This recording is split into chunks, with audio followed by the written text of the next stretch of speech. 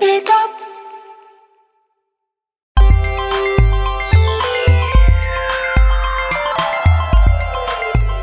Hey guys, welcome to another episode of Cape Town, a superhero podcast about superhero things. I'm Tyler Huckabee. I'm Chris Youngblood. I'm Hannah Mazzell. And I'm Ryan Ham.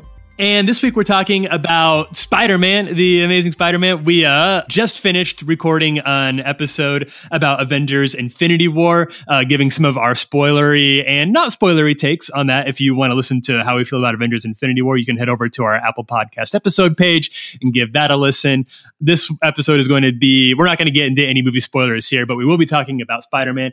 But as usual, we'll start off with a little bit of superhero news. I feel like the news docket is pretty empty this week because Infinity War, I think, just kind of like cannonballed into the middle of the newsroom, and there's everybody else decided to clear the way for it. Do you guys have anything else to talk?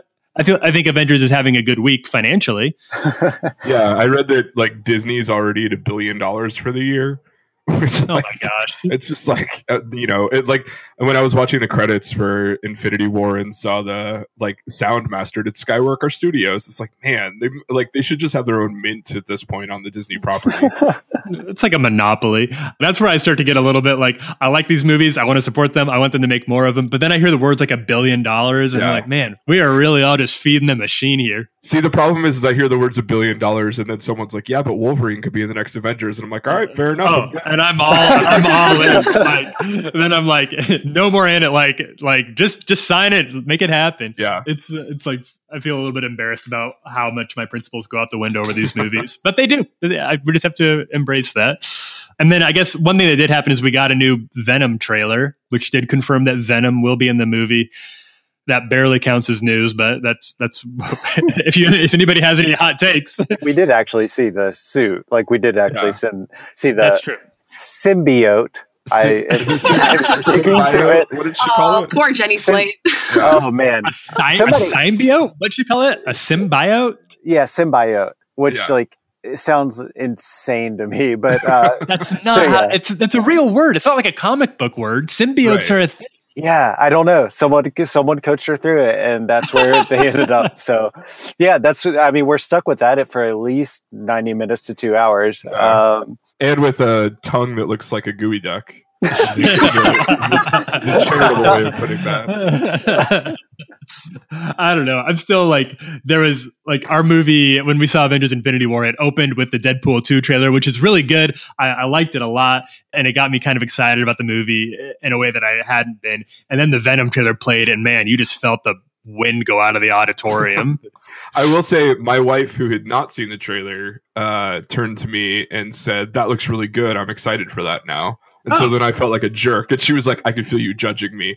So then I had to frantically backpedal and assure her I was not. The whole time that the Venom trailer was playing, I just kept wishing that I could just see like a minute and 10 seconds of Rob Delaney like falling through the sky with a put that on my screensaver. So good. I was like more or less on board with the Deadpool 2 movie. I'm not quite as into that franchise as everybody else seems to be, but as soon as Rob Delaney showed up, and have you guys started following his Twitter account? It's incredible. Yeah. Specific Twitter account. Rob Delaney is a very funny Twitter comedian. He's also the star of Catastrophe, which is a very good Amazon Prime show that I like a lot. His personal tweets are funny, but he's started a Twitter account as Peter from Deadpool 2, and it's a riot. And if the only thing we get out of this stupid movie is Rob Delaney's alias Peter, a non-superpowered person who joins X-Force with Deadpool, then it was all worth it for me. I can't wait to see what he does with this. In other comic book movie news, Patty Jenkins came out this week and confirmed that the next Wonder Woman movie will actually take place in the 80s. Yeah, so just a nice little update there on like what's coming. Like it kind of like it makes like thinking about Kristen Wiig as Cheetah in the 80s like makes way more sense than like putting her in present day. Yeah. So yeah, I think that they could actually have a lot of fun with it. The only thing I hope is that they don't have those dumb like bookends set in modern times. Seriously, like Bruce Wayne sign stuff. Just retcon Bruce Wayne out of the universe. Easily the worst part of the Wonder Woman movie was the bookend with Bruce Wayne. Completely unnecessary. You could have cut him out and had the same a better movie. It's interesting that we're getting both Wonder Woman 2, which is going to be in the 80s, and Captain Marvel next year, which is evidently going to be set in the 90s. It's a great era for superhero period pieces starring women. That's the march of progress. That'd be good. It will play out. I think it'll play out on a lot of like this, like the Target demos, like for sure, like our nostalgia factor of that. So I'm curious, like what a lot of the callbacks will be when we do it. One other thing that got announced this week is that Marvel is actively looking for a director for the Black Widow solo movie. Yeah, which is going to be it's going to take place in the 60s or something. Yeah, which sounds super cool. I'm hoping that. Like, I would really love to see basically just like a Mission Impossible movie with Black Widow. I think that would be like, that could be really great. Wait, the rumor is the movie is going to take place in the 60s? That was a joke. I was kidding. I was riffing off of our time period. Female. I thought you were being serious. No. Yeah. It'll star Scarlett Johansson as negative 40 years old. Yeah. Well, there is a rumor though that you said that it might be a prequel. I believe the rumor is that it is going to be a prequel / origin story. I don't know if that means they'll have I would assume they'll bring Scarlett Johansson back for it. I do wonder if like I thought another possibility of where they could put it or where they could slate it is like at the end of Winter Soldier. Remember all that stuff about her gets released and like they just never talk about it again. So I wonder if we'll ever get some answers about that. That would be interesting. I think she's come out and said that she would like to see it be a piece on like expanding on her line in Civil War where Winter Soldier has her in the chokehold and says like, "Do you not even remember me?" or something along those lines. Or not Winter Soldier, Civil War. And she wants it to like expand on that a bit. So they definitely can like take it a few different ways. In the comics, the interactions between Bucky Barnes and the Black Widow have always been really interesting, and they have a romance, which I feel like the Tumblr kids would love a Bucky Barnes Black Widow romance. It seems like a born to ship. So I'm excited for a Black Widow movie. It's a little embarrassing that it's taken this long to get us maybe looking for possibly doing one, but that the announcement is only semi-official at this point, but I think it'd be very stupid of them to not do a Black Widow solo movie, and it sounds like they are. So that's very exciting. And unless there's anything else, we will move into talking about the Amazing Spider-Man. Spider-Man for a long time was Marvel's most recognizable hero. He probably still is Marvel's most recognizable hero, but he's kind of gone up. He's had a lot of ups and downs. He, out of the gates from the 60s, some of his creation, he was the face of Marvel for a long time. Then in the 90s, when the X-Men were at the peak of their popularity, Marvel was really all about the X-Men and Spider-Man. And certainly the Avengers took sort of a back seat. But with first the movies in the early 2000s with Tobey Maguire, Spider-Man came back to the forefront. And then it's been kind of an interesting up and down road over the past few years with Spider-Man's quality, both in the comics and in the movies.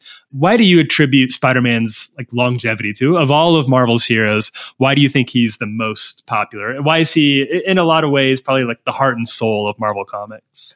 Just to clarify, we're talking about Peter Parker specifically. We're talking about Peter Parker specifically. There are at least 2 Spider-Men, probably more like 5 to 500, depending on which line you're reading. But we're talking about Peter. Yeah, that's a really good question. I think Peter Parker being the introduction for a lot of young readers has to do with it. Like for a lot of his history, he has been this, this young kid, high school student that gets these powers and he has to figure out what to do with them and like how to actually hold his own, like one against like villains who are all like usually like, older, like 30, 40, 50-year-old white dudes who just like have these like incredible powers. And he's just this kid who is just like feels the need that like he needs to stand up for people who can't defend themselves.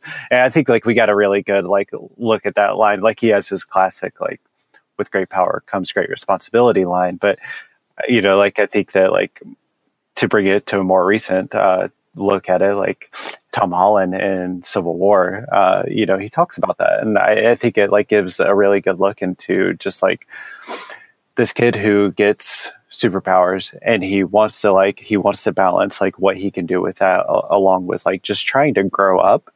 And I think that like there's a little bit of escapism in that for a lot of people who like one-read comics, but like this being like an introduction for a lot of young readers, like you can kind of get lost in the fantasy of like, what would I do if like this actually happened to me?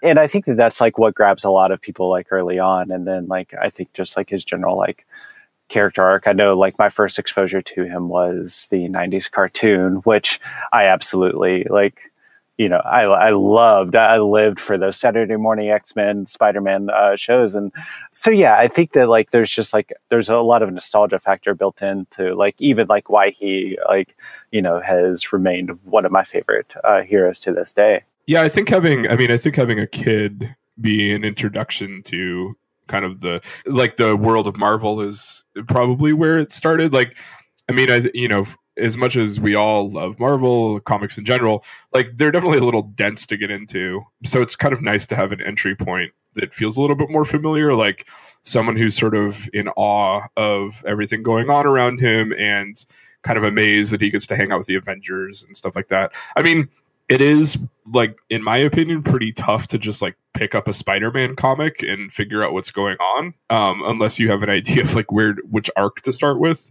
But, you know, that's what Chris is here for. Well, I mean, like when I started reading comic books again, like I really like had to figure that out of like where I like wanted to start off. And John Straczynski's run was like my go-to to where I started. And then like I read all the way up from, and I can't remember. I believe that's like around issue 500. Next month they hit issue 800, which is an unbelievable feat. But like to even think about that, like, oh, I've read 300 issues of Amazing Spider-Man at this point, at least. Like, it is incredibly dense. Like, there are points where I'm just like, okay, like, is this like really going to go anywhere? And I feel like I've like experienced so much of the character at this point that it's like what are the finalities to some of those storylines that just like, I don't know, that have truly lived like since his creation. What you're getting at there, Chris, is the storyline. Like you said, the great power and great responsibility has become really key to the whole Spider-Man myth. And every Spider-Man story in some way comes back to this idea that Spider-Man feels a tremendous amount of guilt for what happened to Uncle Ben. And he knows he could have stopped it. And so he is driven by this compulsion that he can't let that ever happen again. He can't let there be any other Uncle Bens in the world. He doesn't want any other kids growing up without a father figure in their life when he knows he could have done something potentially to stop it. It's a powerful motivating factor. And I think that a lot of comic book writers have taken it in really interesting directions. And it also has a little bit of that, Spider-Man, I feel like, is both an aspirational figure for a lot of young people, because what young sort of undiscovered nerd wouldn't like to also have incredible powers and nobody knew about it and it was a secret? Like, that would be really cool. But he's also extremely relatable because he is a nerd and he's not very good with romance, and he has in the best comics he usually has money issues. His aunt is financially worried. It encapsulates both sides of the big appeal to superheroes. In terms of both having power and being a very relatable character. That's sort of I feel like that's at least the teen boy take. Hannah, how do you do you feel like there's an element of Spider-Man? I feel like sometimes the Spider-Man thing can get a little bit nerdy bro, because it's so there's so much of so many young men want to be like, they feel like, oh, I wish girls could see me because then it's my secret life. I am kind of like Spider-Man. I'm kind of a low-level superhero when nobody else is around. Well, I think, since Spider-Man's come out, we've seen a lot of other young female superheroes. We have Miss Marvel and a few others. So I think, considering that Spider-Man has been around for a long time, I don't think that that's a fair critique to have over it. I like Chris. I started watching the animated series a long time ago, well before I would ever pick up a comic book. I think one of the things, though, that makes Spider-Man such just an entertaining character, enjoyable to read for any age, really, is his innocence, which I feel is pretty unique to Peter Parker. And I feel like they really captured that so well in Tom Holland's Peter Parker in Spider-Man Homecoming. He just did such a great job, which I just don't think they did as good of a job with that with Sam Raimi's Spider-Man. Which were great movies, but I love, I think Tom Holland did such a good job of exploring that side of Peter Parker, especially now that more recent comics have shown Peter as, just kind of a nerdy high school student, which I like that storyline a little bit better than, recent college grad Peter Parker, like just being a fumbling idiot.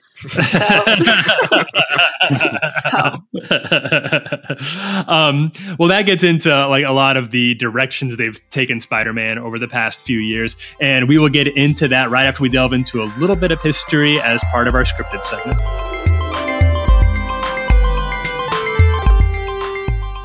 In 1964, a young woman in Queens was returning to her apartment in the early hours of March, having worked late at her job. She was in her 20s and pretty, with closely cropped hair and expressive eyes. As she walked towards her apartment building, she saw a man approaching her. She got nervous and started walking faster. He chased her, overtook her, and stabbed her twice in the back. Reports vary on what exactly happened next, but what is certain is that the woman shouted, "Oh my God, he stabbed me, help me." In response, a man in the apartment shouted at her attacker to, quote, "Let that woman alone." Her attacker fled, and the woman, seriously wounded, dragged herself towards her building, but the door was locked and she was too weak to go any further.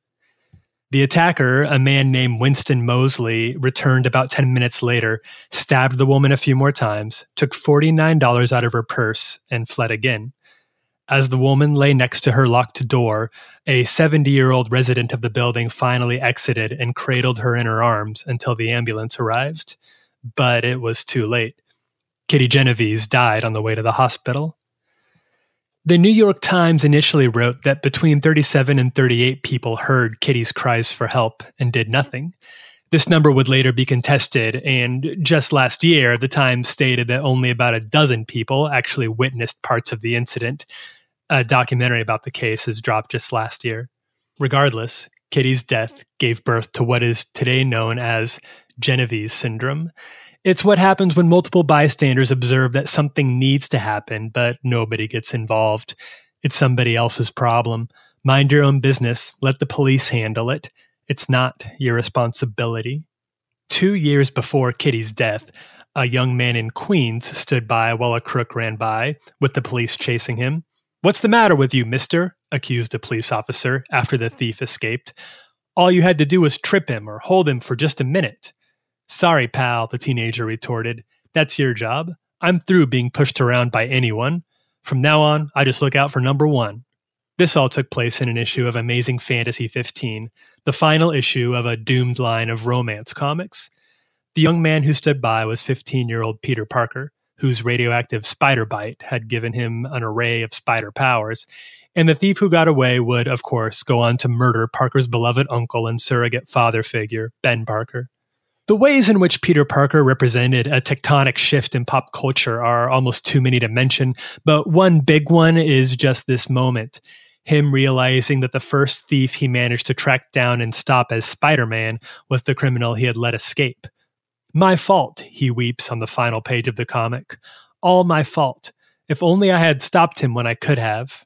And in the final panel, as Spider-Man slowly walks off into a moonlit evening, the caption reads that Peter, quote, "is aware at last that in this world with great power, there must also come great responsibility." Before this, teenagers had appeared in superhero comics, but they had been like Robin and Superboy, sidekicks to the real hero, punching bad guys in one panel and getting a lecture about the importance of school in the next. From the very beginning, it was clear that Peter Parker was going to be something different. By allowing him to operate on his own, in secret from his doting Aunt May, Peter's problems and upheavals felt immensely relatable to his multitudes of teenage fans.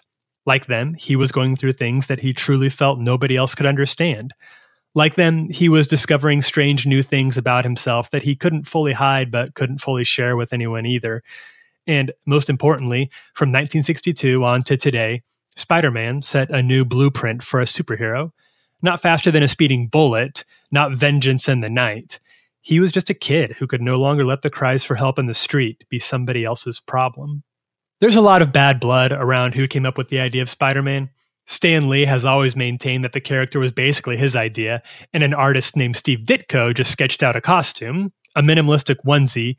Ditko figured a teenager would lack the resources for much more, and large, buggy eyes, giving him both an air of mystery and an appealing cartoonishness. Ditko maintained that Spider-Man was mostly his own idea, a reworking of an old idea he'd had years ago for a character called the Silver Spider. In fact, if you send Ditko $40 in the mail today, you can get a hand-typed manifesto explaining that Lee came up with the name Spider-Man and Ditko himself came up with literally everything else. Further complicating matters, legendary Marvel artist Jack Kirby has also claimed responsibility for the character.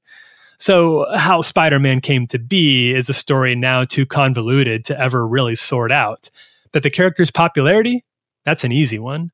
The story was intended to be a one-time tale, but by the end of the year, that issue of Amazing Fantasy 15 was a top seller. Stan Lee and Steve Ditko relaunched Amazing Fantasy as The Amazing Spider-Man, and the rest is history. Throughout their run and in Spider-Man's best iterations ever since, what's most striking about Spider-Man is how unheroic he is. Before him, most superheroes were too busy saving the world and stopping the bad guys to ever really worry about anything else. Spider-Man worried about everything.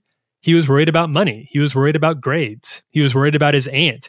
He was, and this is key, worried about girls. Before Peter Parker, superheroes didn't need to worry about girls. On the contrary, every woman they encountered faded right into their arms. The whole idea of superheroes as escapism was that these men, and they were almost always men, were living dream lives, handsome, gainfully employed dreamboats by day, dashing, infallibly victorious crusaders by night. But Spider-Man wasn't particularly handsome and was only technically employed as a photographer by day. And by night, well, he did whatever a spider could. It was a different kind of escapism because for Spider-Man, it didn't look much like escapism at all. He was going through the same adolescent turbulence his readers were, and his writers took his issues seriously. The very fact that they named him Spider-Man instead of Spider-Kid or Spider-Boy showed they weren't interested in giving him less responsibility because of his age. If anything, his age made the responsibility all the more complicated. He won some, he lost some, but he never gave up his almost obsessive sense of duty. Even when it cost him his job or a date or a test or the trust of his aunt, Spider-Man still clung to the idea that the spider bite had put New York City under his protection and that his powers came at a cost. And perhaps more than any other superhero, Spider-Man's cost has been huge. He was too young to fully understand the cost when he started, and he's gone too far to turn back now. If he had known what being Spider-Man would have ended up doing to his life, it's an open question as to whether or not he would have gone through with it. That's probably the case with all great things. If we'd known how hard it was, we wouldn't have done it.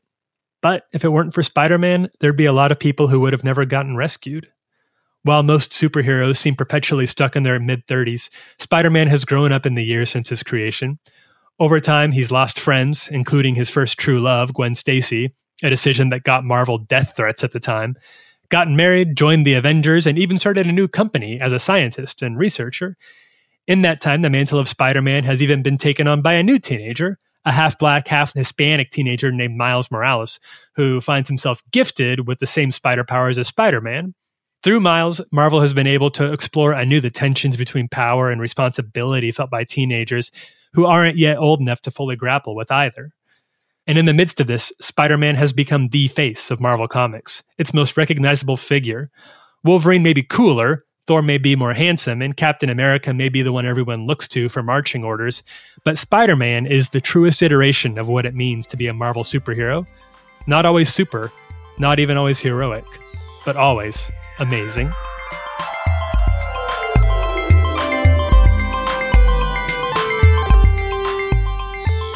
So, Hannah, like you were referring to earlier, I feel like there's sort of three eras of Peter Parker. There's the initial one that we're seeing with in the movies with Tom Holland right now of the young, fumbling high schooler.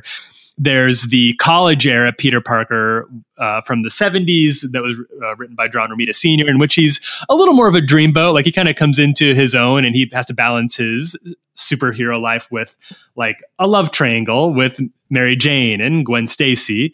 And now there's the current era of the comics in which he has kind of become another Tony Stark. He owns his own company. He's a scientist. He's pretty successful. And he's sort of a globe-trotting superhero.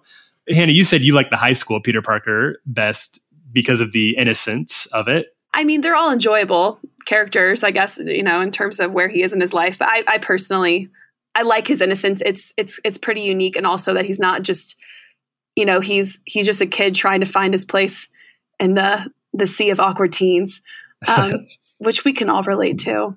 At least I can. I think that's true. Like, oh my god! No. I would agree with you. Like high school, like when I think of like you must read this to like really like get a good grasp on like Peter Parker. It's Brian Michael Bendis's ultimate Spider-Man run. Like that is easily one of my favorite comic book runs, especially of this character, because it gives you a look into like this high school kid who's like just like figuring out what to do, but it also like it's a good character of Brian Michael Bendis writes these teenage scenes that like feel relatable. Like you're like, oh crap, like I've had to deal with like first kiss and like all this other stuff, and so it like ends up being a fun look into like this teenager with superheroes and like going through like all these just teenager life things that like any one of us have actually experienced. Yeah, I think also like having a character, you know, kind of depend upon a parent figure, in his case Aunt May and Uncle Ben before, like just is something you don't really see too often in comics either. Like most of them are pretty detached from their family. That's a good point. I think that Aunt May is a really interesting character who's sometimes sort of poorly served in discussions about it, because she's been a constant part of Peter's life. She's been definitely the most consistent woman in Peter Parker's life. And there's been moments where she knew who Spider-Man was, that Peter Parker was Spider-Man, moments where she didn't. I was interested to see, this is not a significant spoiler for Infinity War, but they did not deal at all with any of the fallout of the end of Homecoming, in which she walked in on Peter Parker in his Spider-Man costume. There wasn't really a time to get into that, but I do wonder if that's going to be explored further in upcoming Spider-Man movies. We don't know what Spider-Man 2 is going to be called yet. Spider-Man Prom. Like, I think regardless of, you know, what sort of era he's in, I also think that, and I should say up front, like I haven't read a ton of Spider-Man standalone comics, just because, like I mentioned earlier, they're like really hard to get into a lot of times. But like one of the things I really like is that he is a good entry point and kind of an analog to sort of like a normal person in some of these like massive crossover events. So, you know, where you have people who are literally and figuratively gods sort of walking around and making plans and stuff like that. He's sort of the person who is always ready with a joke because he feels like completely out of place, which is very relatable to me. So I really like that Marvel has a character like that to offer. I think it's interesting to have any character who, you know, seems like it clearly is using humor as a deflection, because his personal life is sort of always a mess. You know, even if he's like pretty happy, you know, it's still like, I think Spider-Man Blue, which I read most of, like kind of explores his, you know, his grappling with the death of Gwen Stacy throughout his entire life and sort of the ways that that's marked him. And then just, you know, I also think that Spider-Man is really great for the exploration of, you know, like the fear of what happens to like your family if you're taking risks that they might have to pay for. And like Keanu said, I think, you know, it's really interesting that Peter is one of the few people that we see kind of have a continuous relationship and a close relationship with both his family as well as usually with Mary Jane. And it's, you know, I think having a character where they're kind of weighing the risks of what happens to the people I care about if I'm caught, really lends a lot of gravity to some of the situations he's in and some of the decisions he makes. And I think that's something that the Tom Holland movies have explored particularly well, is the level of fear, not just that Spider-Man feels about his family and his Aunt May, but also the other high schoolers, the people in his life who get pulled into what he's doing. And the way that they explored that, one of the best moments I've seen in any superhero movie was the reveal at the end of Homecoming when Michael Keaton answers the door when he goes up and knocks on Liz's front door. And I think that the inability of Peter to ever really separate his personal life from his superhero life is one of the most interesting things about him. And that's why I think I prefer the high school Peter to the other Peters, because there's just more connections there. There's just more things that can go wrong for a high schooler than there are for a successful businessman, which is why Peter is more interesting to me than somebody like Tony Stark. Although I do appreciate that the comic book writers have let Peter sort of grow up over time and that he's not just stuck permanently in high school like some sort of superhero Tim Riggins. That's a great line. Good work. Where do you think that speaking of the Tom Holland movies, are you all of the mind that the Tom Holland movies are the best iteration of the Spider-Man movies, more so than Sam Raimi's or Andrew Garfield's? We love Andrew Garfield here. We're fans of him. But yes, absolutely. 100% Tom Holland. Tom Holland's been just absolutely doing something incredible with this role, and I'm excited. I really am excited to see where they actually take his character. In some ways, I wish that, and I think I've talked about this before, but I wish that they'd be able to start looping in some of the street level heroes that they have on Netflix into the Spider-Man movies, because I feel like some of the most effective comics are when he's particularly when he's contrasted with Punisher. Because they're both sort of roaming the streets of New York, and Punisher is this very, very dark, violent, anti-hero, and Parker is just this kind of shiny do-gooder, and having that contrast I think is really interesting. So I hope they could eventually do that. But yeah, I totally agree. Tom Holland Spider-Mans are the best. I really love Sam Raimi's Spider-Man 2 in particular. Yeah, it's a really good movie. Yeah, Spider-Man 3 is very bad. It's weirdly bad. Yeah. And Amazing Spider-Man, I didn't really like either of them. The first one was okay, and the second one was very bad. So yeah, I think I don't want to damn Tom Holland's Spider-Man with faint praise, because he's not going up against a lot of competition. But I also think Spider-Man Homecoming is maybe my first or second, or in my top 3 of Marvel movies so far, which is saying a lot. Yeah, for a character you don't really historically haven't cared for, I feel like that is huge praise. Hannah, how about you? I know you love Andrew Garfield. Oh God, I hated The Amazing Spider-Man. I never even bothered seeing the sequel. What was it even called? I don't know. Just Amazing Spider-Man 2. Amazing Spider-Man 2. I think. Oh, okay. Well, probably the title was as forgettable as the movie. And I mentioned to these guys before, but in The Amazing Spider-Man, I just remember this one scene where he's just skateboarding in a warehouse, and there's Coldplay on, and it's just this isn't Spider-Man. What is this garbage? I just found the whole thing it was trying to be way too cool. Andrew Garfield is way too attractive to be Peter Parker. There's no way you could possibly believe that this guy could be an outsider or not fit in. Andrew Garfield just is not that guy.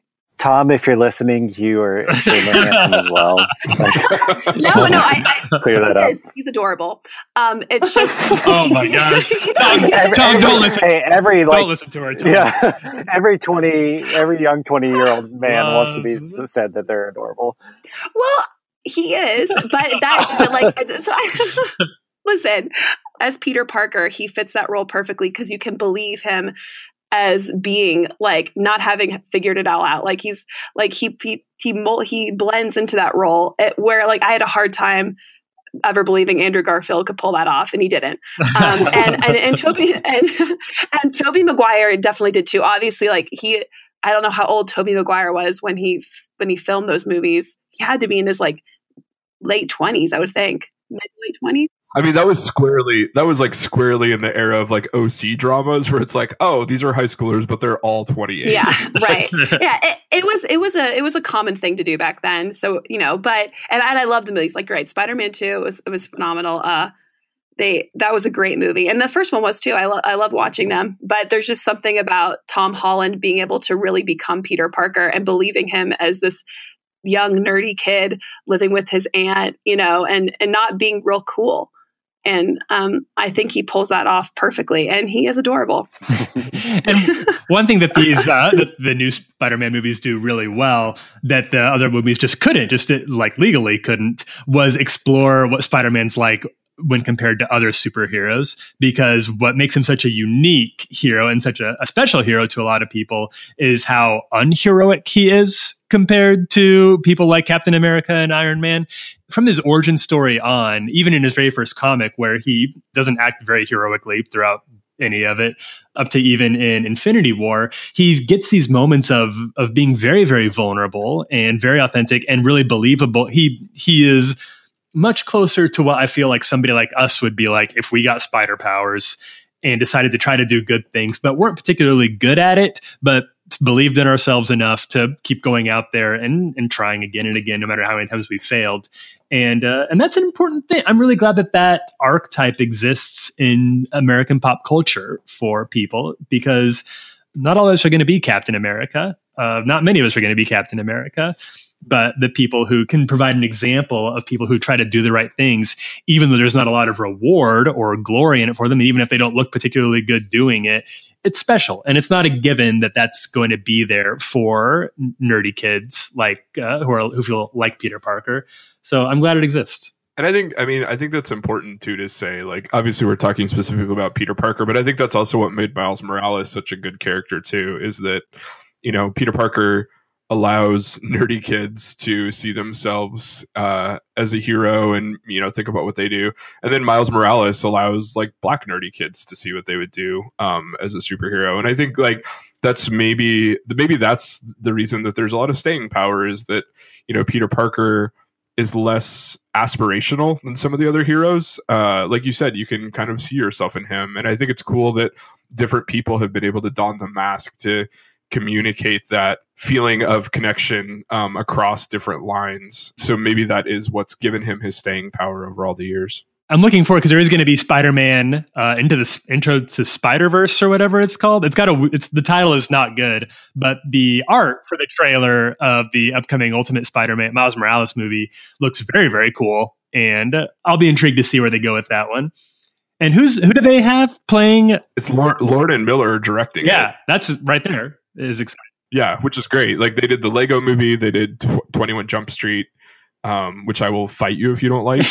And so yeah, I think it's going to be. I think it could be really cool. Oh, did you see that we should have brought this up in news, but did you see that they cast Jake Johnson as Peter Parker in that one? Oh, I'm so happy. I'm so happy. That's a weird fit, but I'm on board with it. But I'm here for it. Any last Spider-Man thoughts before we sign off? I am curious, like, where you guys think the movies will go. That's a good question. So, like, I think, like, Marvel Universe as a whole, after next year's Avengers, will enter into Dark Reign.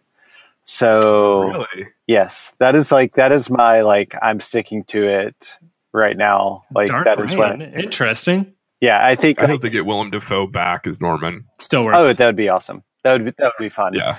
I don't know. Like, I really do think that they could. I really do think that they'll enter into, because they've talked so much about it being more different than anything they've done before and keeping it more grounded.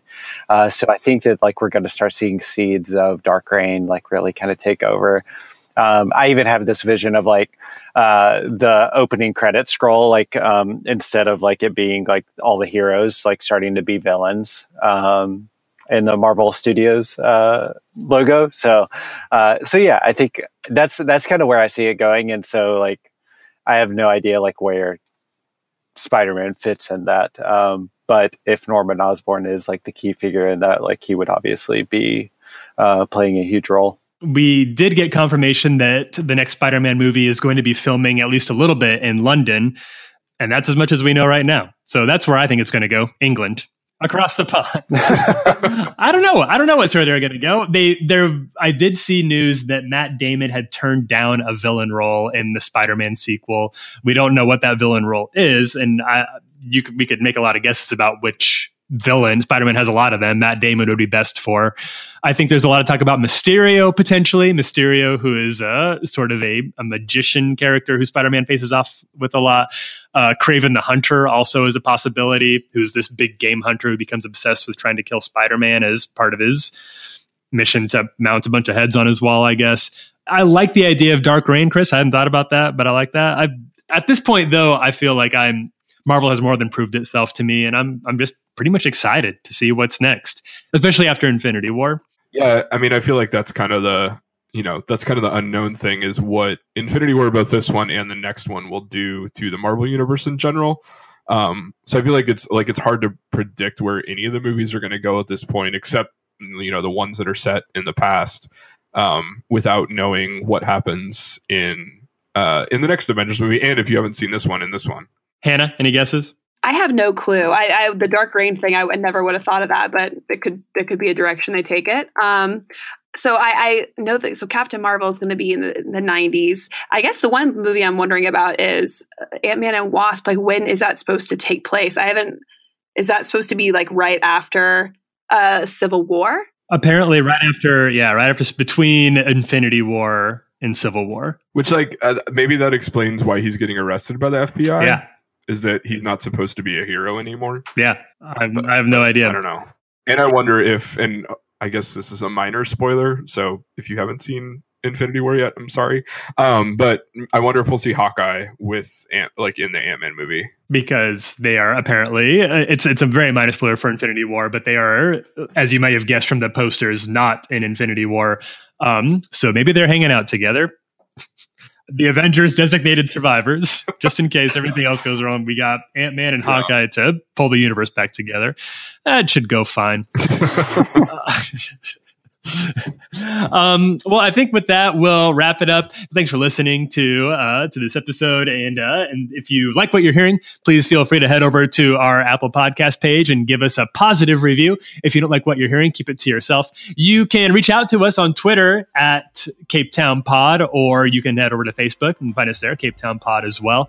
We want to make sure we say thank you to CM Studios, Chad and Jesse. Make sure we sound good over there. And as always, I want to give a periodic shout out to our friend Justin Mazzell. We've never met him, but he sure seems like a nice guy, and he's the one who does all the artwork that you see for us on the podcast. So thanks a lot to Justin. I hear he's easy on the eyes. I didn't know that either. I can assure you he is not. And we'll see you all in a couple of weeks. I'm Tyler Huckabee. I'm Chris Youngblood. I'm Hannah Mazzell. And I'm Ryan Ham. And we'll see you next time. Thanks.